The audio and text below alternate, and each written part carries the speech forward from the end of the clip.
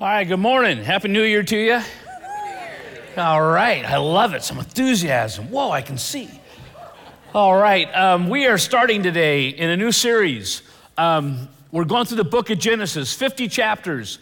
So if we cover a chapter a week, oh my gosh, this is going to be a long series. So it is going to be fun, but as we go through it, we're also going to occasionally do something different, and that is we're going to take questions and try to answer some, okay? And so if you have questions as we go through Genesis, you can email us at questions@rollinghills.org, all right?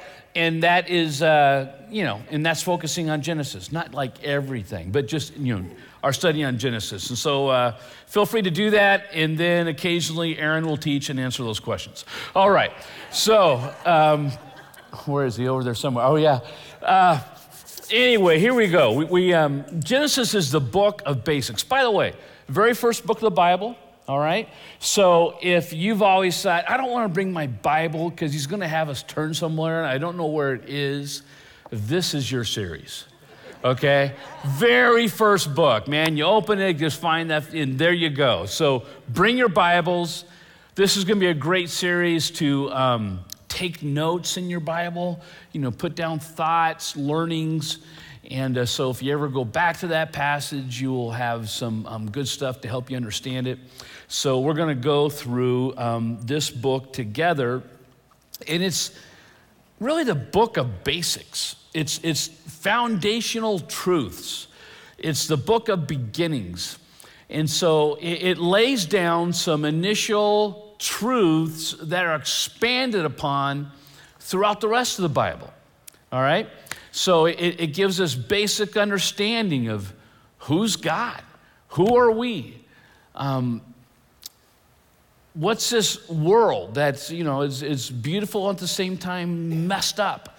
I mean, how did it all, so it gives us some basic understandings of those foundational truths. The book of Genesis is quoted or referred to 200 times, over 200 times in the New Testament. All right, so sometimes we think, okay, the Old Testament's old, and so why do we study it? We want the New Testament. But the truth is, God is the same in the Old Testament, the Hebrew Bible, as he is in the New Testament, and we get mixed up with that. And so as we go through Genesis, we're going to see the grace and the mercy of God, because sometimes we think in the Old Testament, God was judge. In the New Testament, God got nice. And that's not true. He was the same God through the whole Bible. And so we're going to, even today, start seeing a picture of God that is more holistic. And so as New Testament followers of Jesus, the book of Genesis is critical for us. It's the first book of the Bible. It has 50 chapters. It is the first book of the Torah. Okay, so if you've heard of that, that is, the Jewish religion refers to the Torah, and primarily they refer to Torah as the first 5 books of the Bible. All right, first 5 books of the Bible: Genesis, Exodus, Leviticus, Numbers, Deuteronomy. All right, that's the Torah. Some people today, if you talk to about the Torah, they will expand that to the oral traditions and teachings of the Jewish faith. But in its truest sense, it's the first 5 books of the Bible, also known as the Pentateuch, all right, which is Greek for 5 books, all right? So Pentateuch, Torah, same thing, all right? First 5 books of the Bible. Who wrote it? Throughout history, it hasn't been hotly debated because it has always been attributed to Moses, okay? That Moses wrote the first 5 books of the Bible. In addition to the wealth of evidence from historical belief, also Jesus believed that Moses wrote the first 5 books of the Bible. Mark chapter 12, verse 26. And as for the dead being raised, this is Jesus speaking, have you not read in the book of Moses? The book of Moses, what would that be? That's the Torah. all right? In the book of Moses, in the passage about the bush, how God spoke to him saying, I am the God of Abraham and the God of Isaac and the God of Jacob. And so Jesus is referring to the Torah as the books that Moses wrote. In Luke chapter 24, after Jesus died, rose from the dead, is walking on a road to Emmaus, he meets up with some men who are followers of God who are believing that Jesus was the Messiah, and they don't recognize Jesus. And so they're talking to Jesus, and we're so confused. And I can totally see that being me. I'm just not super observant. You know, it's like you're at a restaurant and they say, hey, flag down our waitress. And it's like, well, what does she look like? I don't know. I mean, she took my order and stuff, but I didn't really look at her. I mean, it's a bad thing. I'm just not that observant. But I would be that guy on the road to Emmaus talking to Jesus and being clueless that I'm talking to Jesus. But they're talking to him, and they're saying, these are our concerns about what's going on right now. We don't understand it. And it says, Jesus taught them starting in the book of Moses and the prophets. And so Jesus, again, is referring to I believe the Torah there, and saying this is attributed to Moses. Okay, so when did Moses write it? And this starts getting interesting to me because you start getting the background of when he wrote it and why he wrote it. And then as you start reading it, some things make sense that wouldn't have if you wouldn't have known the context. So Moses wrote Genesis and the Torah while they were in the desert. Okay, so if you remember, Moses was used by God to free the Israelites from being held captive as slaves in Egypt. And they had been slaves for 400 years. And God uses Moses to help lead them out of captivity. And so they leave Egypt, and they're going to the promised land, okay, that had been for hundreds of years promised to the descendants of Abraham. They're going to the promised land. It should take a year, but it takes 40 years. Why does it take 40 years? Because God stops them from going in because of their lack of faith in God. And he says, okay, I need to teach you a lesson here. God redeems that 40 years in desert in giving time for Moses to write the Torah, giving time for Moses to write the book of Genesis, okay? So it was about 1500 BC. For me, when I read about these different characters in the Bible, it's like, okay, when did they happen? Well, these are historical events. Abraham is about 2000 BC, Moses 1500 BC, David 1000 BC, all right? And so those three people are significant people in the Old Testament, and they help me kind of put a chronological like signposts for me, okay? 2000 BC, Abraham, 1500 Moses, 1000 David, all right? So he wrote around 1500 BC. He's in the desert, and he's recording and writing these things down. And so what he's doing is he's taking resources, historical resources that have already been written, or oral tradition that has been passed down through the generations, and he's taking those resources from previous generations and being inspired by the Holy Spirit is putting them together in a way that is reflecting the story of God, okay? And so that is what Moses is doing around 1500 in the desert while they're wandering, waiting to enter the promised land. Why did he do it? Why did he do it? Exodus 12, 37, 38 gives us a clue. And the people of Israel journeyed from Ramesses to Succoth, about 600,000 men on foot, besides women and children. A mixed multitude also went with them, and very much livestock, both flocks and herds. And so here you have descendants of Abraham who have been in captivity in Egypt, but then you have a mixed multitude, so a bunch of other people, okay? So Gentiles. Different ethnicities, different races, different backgrounds. So they're Gentiles who are choosing to believe in God. And so they are traveling with the descendants of Abraham that believe in God. All right, so a big mixed group of people are now traveling on the way to the promised land. And so Moses begins recording things. And what he's doing is he's saying, you just spent 400 years in Egypt under a pagan worship, under beliefs in all kinds of different gods, in sacrifices, in worldviews that are unique and different, and they're not the one that God has revealed to us. And so I need to help you overcome lies that you've been believing about God, yourself, and others. And so I need to start filling that with truth and building up, reminding you how good God is and why he's trustworthy. Because we're also going into Canaan, the promised land. And back in 1928 or so, there was this whole library of ancient manuscripts that were unearthed that were called the Ugaritic texts. And it goes back to like 1600 BC. And in those texts, it writes about Canaan. And one of the things it writes about is their system of beliefs. And it's crazy. And so Moses is going, you came out of all these lies. You're going into a land of lies. And so let me record for you what God says about himself, what he says about us, what he says about the world around us.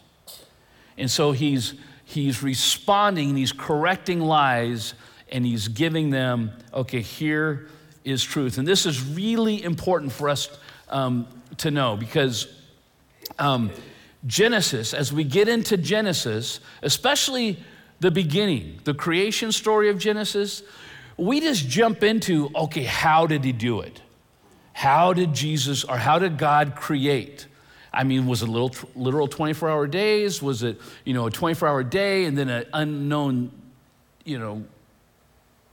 amount of time? How? And we fight over the how. And I want you to know, it's with all my heart, and most theologians believe this, Genesis 1, the main thing is not about the how. It's about the who and the why. See, Moses is saying, I want to introduce you to your God, your creator, and why he created us. And so that gives us hope. If we have a clear vision of who God is, who we are, and what's happening in the world, we have hope. If we lose vision on who God is, our hope evaporates. And so throughout our study, as we go through Genesis, we're going to be pulling out insights about what is this teaching us about God? What is this teaching us about you and those around you? And what is this teaching us about the world? And so it's going to be answering questions like about God is, what's God really like? What's his character? What has he done? What's he doing? What has he promised us? And what are the distortions about God that we get sucked into that need to be corrected? And so that's Genesis is helping us answer those questions. About humanity is who are we? Are we an accident? Were we created intentionally? Are we of value? Do we have purpose and meaning in life? Is there life after this one? Am I temporary? Or am I eternal? And what is my responsibility in this life? And what does community look like? And how does God want me to function in this? All of that, God begins unpacking in Genesis. And then finally is, what is the world? I mean, how did we get here? How was the world formed? What's wrong with it? I mean, look around the world and we go, okay, it's beautiful. I mean, you look at our planet and you look at the rest of the planets and you go, I like ours. It's beautiful. And so how can it be so beautiful and so messed up at the same time? And is there hope? Can it be fixed? What is that hope? Where do we find it? So that's what we're going to be unpacking. And that's what Moses is communicating to us as we get into the book of Genesis. And so Genesis chapter 1, we're going to be focusing on today, just the very beginning of it. And we're going to look at the main thing. And the main thing is, what is this telling us about God and us and the world? I mean, that's what he's communicating. He's communicating the who created the heavens and the earth, and the why it was created. And a secondary issue, not the main issue, is the how. And we get all lost in the how, and we miss the main points that Moses is communicating and that God is communicating through Moses in Genesis. So Genesis chapter 1, I want you to know that it is a polemic, all right? That is an argument against other concepts of reality. And so it is saying, here's what's really true, and in the process, you're correcting misunderstandings about reality. And so it begins to lay out and reframe who God is, who we are, and what our world is. All right, here we go. Genesis 1, verse 1. And right out of the gate, our focus is on the main thing. In the beginning, God. First 4 words of the entire Bible gets our focus on the right thing. God. In the beginning, God created the heavens and the earth. And so here's the first thing that there's so many truths that I had a list of all the things of Genesis 1, and it wasn't exhaustive. It was just a list that I was thinking of. And it was, like 12 things that here's some things that this is saying about God. And so we're not going to hit all those things. We're going to hit about 4 or 5 of them today, okay? Main truths that Moses is communicating to us regarding creation and how we are to understand and see God and ourselves and the world around us. Genesis is declaring God as the creator. This is a huge thing. This is different than other worldviews, ancient worldviews, modern worldviews. How he created, we're going to talk a little bit about that next week. But as we talk about it, I'm going to give you different theories, and all those theories are going to be under creation, all right? That there are people who approach the Bible like I do, who believe that the Bible is the inspired word of God. It reveals truth to us. People who step into that and say, how did God do it? They disagree. And it's not just because, hey, it's a recent thing because evolution happened, so now that's, messing with people's minds. No, they disagreed from ages, hundreds and hundreds and thousands of years. There's been disagreements regarding what is Genesis 1 saying about how God did it. And I think one of the reasons there's so many disagreements about it is because it's not the main thing. God's intent, I do not believe, was to tell us exactly how he did it, but it's to tell us something about himself that we need to know in order to have a clear view of ourselves, the world, and the hope that he's bringing. And so we want to focus, the main thing is going to be the main thing. And next week we'll get into some of the theories, but it's all in the umbrella of the main thing being the main thing. Okay, so God created. Emphasis on God. So before creation was God. God existed before creation. In creation, you have time being created. So God existed before time. How long did God exist? Eternally, God exists. This Genesis 1:1 really is a nice match to Exodus 3, where Moses says, what should I call you to God? And who should I say is sending me? And God says, tell him I am has sent you. It's the to be verb in Hebrew, and it simply means I am. I am now, I always was, I always will be. I am self-existent. I am dependent upon nothing to create me or to sustain me. I'm self-sustaining in and of myself. And so this is one of those things that as you get into this, you're starting to think, this starts to hurt my brain. Let me tell you why it hurts our brain. Because this week, as I've jumped into this, my primary thought was, why did I think Genesis was a good idea to teach? Because it takes us into so many truths that are really beyond me. And so remember this. Why are they beyond us? Because we have a God who's beyond us. God wants to be known by us, and he's communicating himself to us, but there's great limitations placed on him explaining himself to us. What are those limitations? Us. Our limited, finite ability to understand. And so God says, I am unlimited, I'm infinite, I'm eternal, and I want to explain my,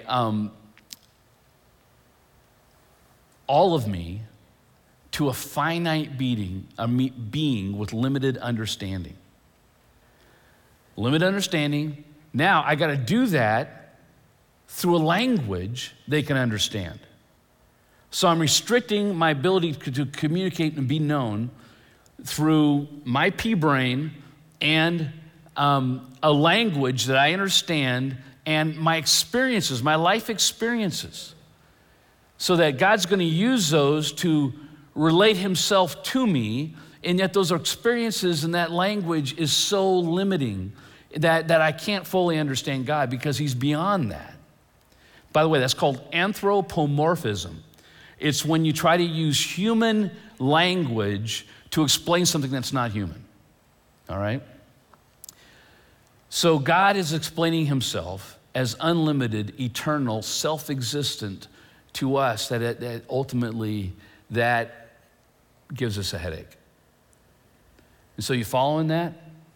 I mean, throughout the Bible, that is true, and that is a challenge for us to grasp the magnitude and the beauty and the greatness of God. So he's self-existent, always existent, dependent upon nothing outside himself, all right?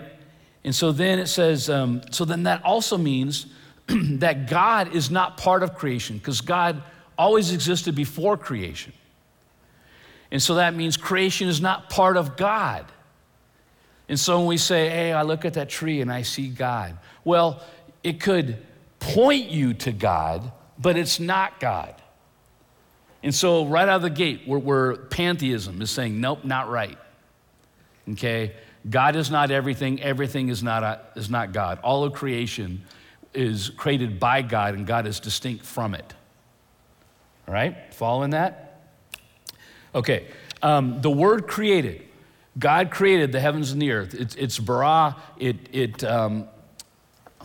The way that it's used is it has a stem called the kal stem in the Hebrew language.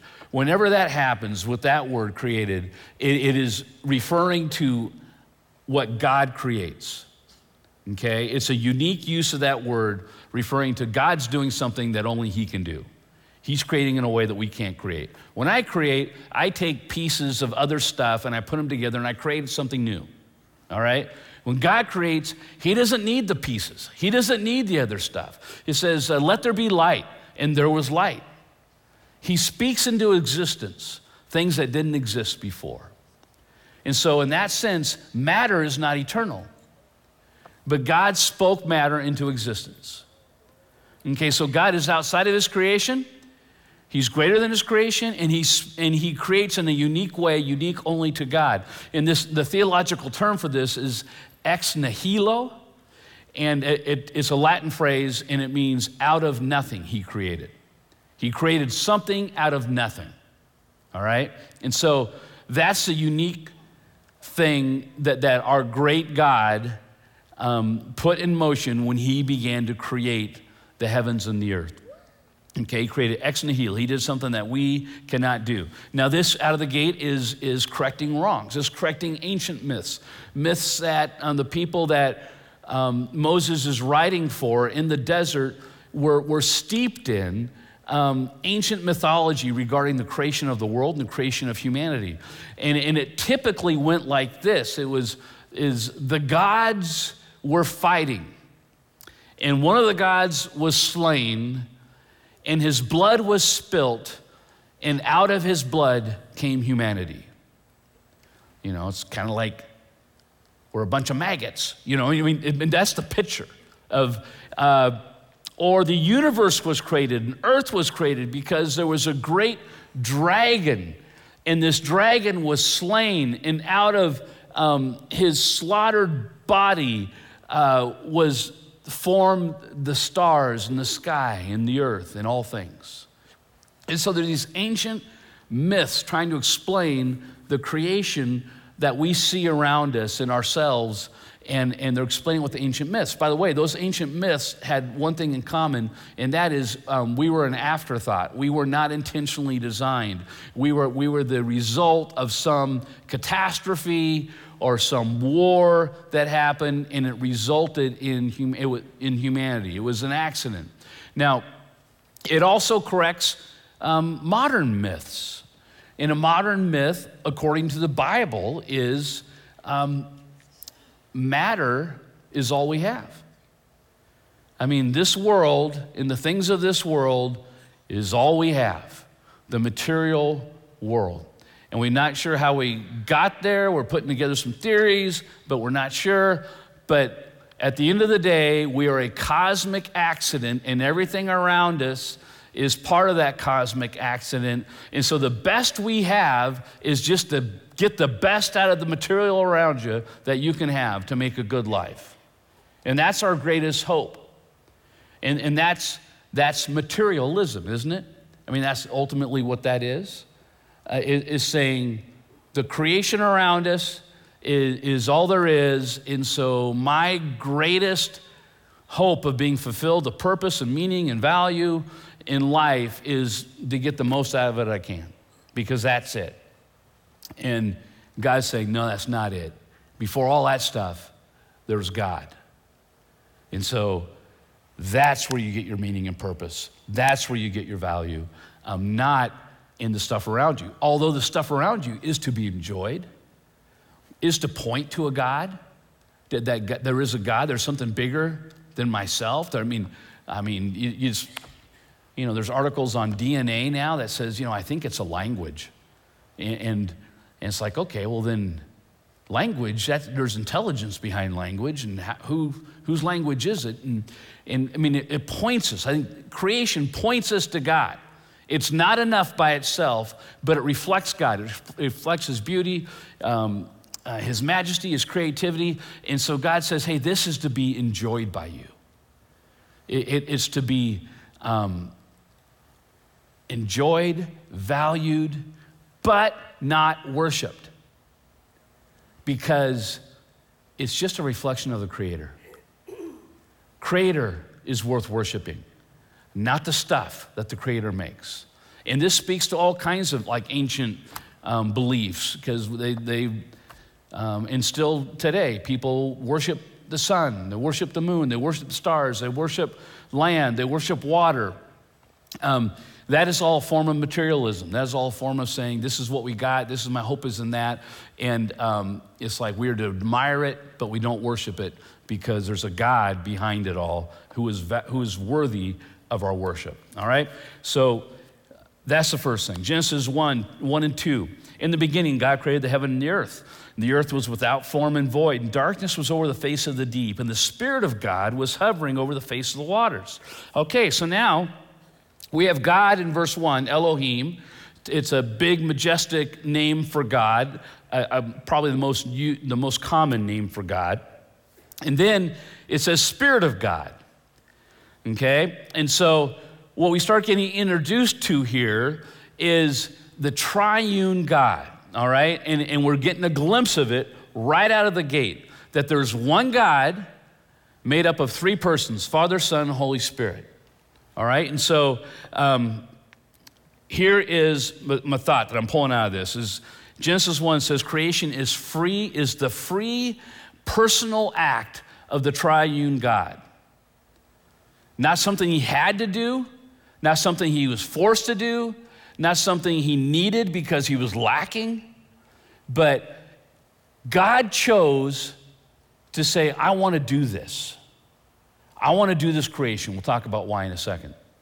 But it being a triune God gives us insight into this. Now, in Acts 4:24, it says, God the Creator is God the Father. And here in Genesis chapter 1, we see the Spirit of God was hovering over, which is cool because that's not like a impersonal thing. It's the Holy Spirit's being personified here to be, I'm hovering over like a bird hovers over its chicks. Okay, that there's care and intent in that hovering. And so there's a personal God who was overseeing the creation, and the Holy Spirit was a part of that. Acts 4:24 says God the Father was part of that. John 1:1 says Jesus was a part of that. In the beginning was the Word, and the Word was with God. How did God create? He spoke a word. He said, let there be light, there was light. So we're saying, okay, spoken word of God had power. But now it's saying there's something else about this word. And the word was God. Okay, so now the word's becoming personified as God. He was in the beginning with God, and all things were made through him. Okay, so this word is God. And without him was not anything made that was made. Now, jump down to verse 14. And the word became flesh and dwelt among us. Who was that word? That word was Jesus. And so it's saying God the Father was part of creation, God the Holy Spirit was part of the creation, and God the Son was part of creation. So why is that important? Later in Genesis chapter 1, verse 26, it says, when it's making humanity, it says, let us make God in our image, or make man. Let us make humanity in our image, okay? Speaking of God, but using plural. Why? Because one God, three persons, God the Father, God the Son, God the Holy Spirit. What does that teach us about God? That teaches us about God that God was not lonely. God did not create the heavens and the earth and humanity because I've existed for eternity past all by myself. No, God had existed in eternity past in relationship. God the Father, God the Son, God the Holy Spirit. They were in perfect, loving relationship who honored and valued one another, and they were fulfilled within their community. And so why did he create? Why did God create? God didn't create out of need. God didn't create out of want. God created because I want to expand this community. I want to create a place that reflects our love and our care and our harmony with one another. And I want to create a humanity so they can experience us. So creation is about you and I being able to experience the love and the harmony and the community of life with God. That's why as we'll look at this, as we look at creation, it's really a picture of creating this world and this universe, which is just basically a tabernacle for us to worship and be with God and experience his presence. In Genesis chapter 12, when God says, part of my redemptive plan now is I'm not gonna focus the rest of Genesis on all of the different peoples of the world, but I'm gonna focus on this one family. And I am going to offer hope to all people through this one family. And this is the family of Abraham. And here's my covenant to you, Abraham, is you will be my people and I will be your God and I will dwell with you. What is that? That's a statement of his original intent in Genesis chapter 1. We were made for a purpose. We are not a cosmic accident. The God of the universe decided to make us in this beautiful place, which would be a beautiful environment for us to have a relationship with him, enjoy him in his presence, and to know him, and for him to be with us.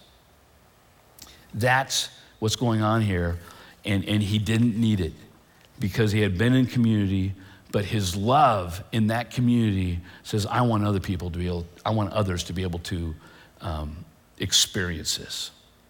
So the ultimate goal of creation is for humanity to dwell and enjoy God, to dwell with and enjoy God. Genesis says creation is under God's sovereign authority as king and judge. Creation is under God's sovereign authority as king and judge, all of creation. Okay, it says God created the heavens and the earth. That's called a merism. It's not like, okay, God just created the sky and the earth, those two things. You know, saying the heavens referring to all of the universe and the earth itself, those two things. So this imminent personal place that we're at in this huge universe. And so it's a merism that's using two extreme ends to cover the totality. All right, and so if you're married, you probably stated merisms in your wedding vows, okay? I will stay committed to you and I will love you for better or for worse, for richer or poorer. Now that's not saying, hey, I'm committed to you and I love you if we're rich or if we're poor. If we're middle class, I'm out. And it's not saying that. It's saying, hey, if we are wealthy or we have nothing, and everything in between, I am with you. I'm committed to you. Okay, that's a merism. It's two extremes to explain everything in between. All right? Heaven and earth, that's what that is. It's God created the heavens and the earth. God created everything. God created it all. All right? Matter did not exist before God created. And so that's what that's saying. Okay, now as creator of all fall under his rule. All fall under his authority. All is less than him. Created things, uncreated thing. Creator. All right? So now we're going to look at another passage of scripture that speaks to creation. Okay? So it's outside of Genesis, but we interpret the Bible by allowing the Bible to interpret the Bible. And this is not a new thing that just applies to the Bible. Any book that you read, you're reading chapter 7, you're going to understand chapter 7 by understanding what happened in chapters 1 through 6. Okay? That gives you context which is needed to understand chapter 7. The Bible's the same way. We look at the Bible and it gives us some information, and then we look at other parts of the Bible and it gives us more information about it. So Colossians 1, 16 and 17. For by him all things were created. Okay, that's Genesis 1:1. In heaven and on earth, visible and invisible. Whether thrones, dominions, or rulers or authorities. That means who has authority in this creation? All right, let's talk about humans and other people have dominion over different parts of his creation. All things were created through him and for him. All right? It is all under his rule. It is all under his authority. As we get into Genesis chapter 2, we're going to find out that he actually establishes some guidelines for us to flourish within his creation. Okay? In Genesis chapter 3, we're going to find out that humanity rebelled against those guidelines. And there were consequences for it. All right? But he said, this is what I'm creating. This is why I'm creating. This is how you'll flourish within it and how the intent and purpose of this creation can be realized in your life. And then there are consequences for walking away from that. And so God is king. He's the authority over all. And yet he's also judge. He's saying, I created you for a purpose. Walk within that purpose. And as soon as you walk away from that purpose, there are consequences to that. You will not enjoy the relationship and the community in which I created you to enjoy. And so he's a righteous judge. Everything he does is good. Everything he does is right. But because he demands justice, he's a just God. And we all like justice, don't we? I mean, ultimately, when we see injustice happens, it makes us mad. And I think that's part of the image of God that God put in us, is reflecting him. And so he's a just God. And there's consequences to not follow him. By the way, this paves the way for the gospel, doesn't it? Because ultimately the story of God is, we're seeing the beginning of it here, but as we rebel against him, the rest of the Bible is God's redemptive story. Where he's not a theist. He doesn't just sit back and say, okay, I made this, you blew it, good luck. No, he says, you blew it, and I love you, and I want to give you a chance to be recreated, reclaimed into this relationship that I made you for. And you can't do it on your own. And so I'll make a way. I'll do it for you. And so the Bible is God's story, God's redemptive plan. It's beautiful. It's full of hope. But we need to have a clear understanding of God, ourselves, and the world around us. And then that gives us the hope that only is there by being connected to the one true God. Verse 17 of Colossians chapter 1 says, and he is before all things. That's talking about his kingdom. He's the ruler of all, and in him all things hold together. So he's the ruler and he's the sustainer. Hebrews 1:3 says, he is the radiance of the glory of God. Now this is talking about Jesus. So God the Son is the radiance of the glory of God because he's God. And the exact imprint of his nature because he's God. And he upholds the universe by his word and by his power. Okay, God the creator, Jesus is part of the Godhead. Jesus is holding it together by his power. So he's sustaining it. He's actively involved in it. And after making purification for sins, he sat down at the right hand of the Majesty on high. And so here we have a picture of the care, the ongoing care of God for his creation. And the ultimate example of that is God the Son dying on the cross for you and I to pay for the consequences of walking out from under God's plan for our lives. And he's paying for the consequences so we don't have to, so that if we trust in what he did, we can be reclaimed, we can be forgiven, we can be brought in and recreated into the people that God wants us to be, in the relationship that he wants us to have. That's the beauty of our God. In creation, we see a majestic, powerful, creative, awesome God who is king, who is a righteous judge, and a merciful Savior. Both those things are true of God all the time. He's a righteous judge, and he's a merciful Savior. In the beginning, God, man, 4 words, so much packed in those words about who God is, who we are, what the world is around us, how did it get here and why, and what's our hope. So the question, just as we launch into this, is what is this doing to your view of God? Your view of God. How big is your God? You know, science says right now that we can look through telescopes, and as far as we can see, which there's more out there, but this created universe, we can see 46.5 billion light years. That's how far we can see so far. That's massive. That's massive. And God says, before all that was him. And he spoke it into existence. How it all happened, not sure. We'll talk about that a little bit next week. But it came from a God who made a choice that he wanted to be in relationship with you and I, so that we can enjoy the beauty and the wonder of being in relationship with the one true God. That's powerful. That's the main stuff of creation. That's who it's about and why he did it.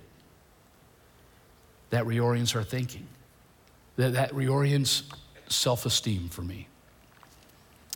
I make people mad that I like and I love, and I want them to like me. But ultimately, if they reject me, I am who I am. Created by God, loved by God, created for a purpose. I am of value to God, and I'm being pursued and cared for by God. That's who I am. That's bulletproof. There's a lot of other things we look for esteem. I mean, am I in shape? How do I look? Am I successful? You know, what kind of stuff do I have? Who are my friends? All those things ultimately can fall apart for me and it doesn't touch who I am. I'm loved, created, intentionally made by God for a purpose, to be in relationship with him, to be in harmony with people around me, to reflect him in those relationships, and that's who I am. You know, the world around us is beautiful, and God created it. And so going back to the greatness of God and how big is my God, if we're getting our minds around who God is and who he is as creator, then the question is, do you trust him? Do you trust him with your stuff? Do you trust him with your relationships? Do you trust following him when you're thinking, I don't want to do it? Will you surrender to him? See, that's understanding who God is, creator of all, over all, king of all, beyond us. And will you submit to him? The beauty of creation points to him. I love being outdoors. I love the silence of it. I love looking around and seeing it, and it points me to God, but it's limited. It points me to him, but it doesn't take me to him. Because in my life, I have chosen to be king of my life. And that's what happens in Genesis chapter 3. Humanity decides, I think I'll be a better king than God, my creator. And so we place ourselves in that place. We make ourselves God. So I think I know what's best for me. I think I know how to live. I'm going to ignore your guidelines for how can we flourish in a relationship we're intended to have. And that separates me from God. I'm at odds with God. And yet a merciful God says, I will become man and I will be isolated. I will be rejected. And I will take on the consequences of sin so you don't have to. And that's our hope. We have a great God, amazing God, powerful God, but a God who's not theistic, a God who does not make things and let things go on their own, but a God who continually pursues and has made a way for us to be reclaimed and reconnected to him. And in your journey, as we close, is it time for you to turn back to your maker and say, ultimately, things that I'm chasing to bring fulfillment and purpose and meaning and value in my life, those are chasing the stuff of creation. And I'm realizing today I need to chase the creator. And he's made a way for me to be reclaimed and forgiven and brought back into that relationship that he created me to have. And if that's where you're at in your journey, then let's just make that known to God and make this the day that you face God, your creator, and you acknowledge who he is and seek what he's done for you for your forgiveness. So let's bow our heads. And if that's where you're at, you might pray something like this. God, I know you're God and I know I'm not. And yet, many times in my life, I've acted as if I'm the God of my life. And that has taken me away from you. And so I ask for your forgiveness. And I trust in what you have done for me in taking on the consequences of sin so I won't have to. And so I ask you to bring me in relationship with you and help and begin to recreate me into the person you intended me to be. And it's in your son's name, Jesus Christ, that I pray. Amen. If you prayed with me this morning and you're in this room, then as soon as we're done, I'm going to ask you to do one thing. It'll just take a few seconds. It's not threatening at all, but just go out to the middle section out there, to the stations, out those middle doors or stations in the middle. Just let them know, hey, I prayed with Bill today, and they'll give you some information that now as you begin this new journey with God into the relationship that you're intended to have with him, how can you begin growing that relationship? And we'll give you some just quick information that gives you some practical steps in that journey that will help you along. If you're watching online and you made that decision today, go to rollinghills.org/next steps and put your information down there. Let us know that you made that decision today, and we will send that information to you. I think it's going to help you in your journey. You know, one of the things that Jesus said is, I am pursuing you and I love you, and I'm making a way to do something that you can't do on your own for you to be reconnected to the God that created you. And that is by dying on the cross for our sins. And he said, I want you to, on a regular basis, do something that will symbolically reconnect you to what I've done for you. And in the story of God today, we're going to take communion.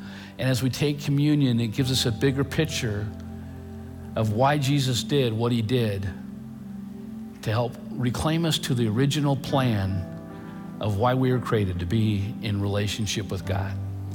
And so the bread represents Jesus' body, which was broken for us. The blood, or the juice, represents the blood that was spilt for us as he sacrificed himself on our behalf. And so as we continue to worship, there are tables up front, there are on the sides as well, and then in the back. And so wherever you're closest to, you can make your way to that. There's 2 cups that are stacked. On the bottom is the cracker, on the top is the juice. Take it back to your seat, and then when you're ready, take a moment to connect to the goodness of God and what he's done for you. And as you do that, then take the bread and the cup in remembrance of Jesus and what he's done. So we're going to do that as we continue to worship.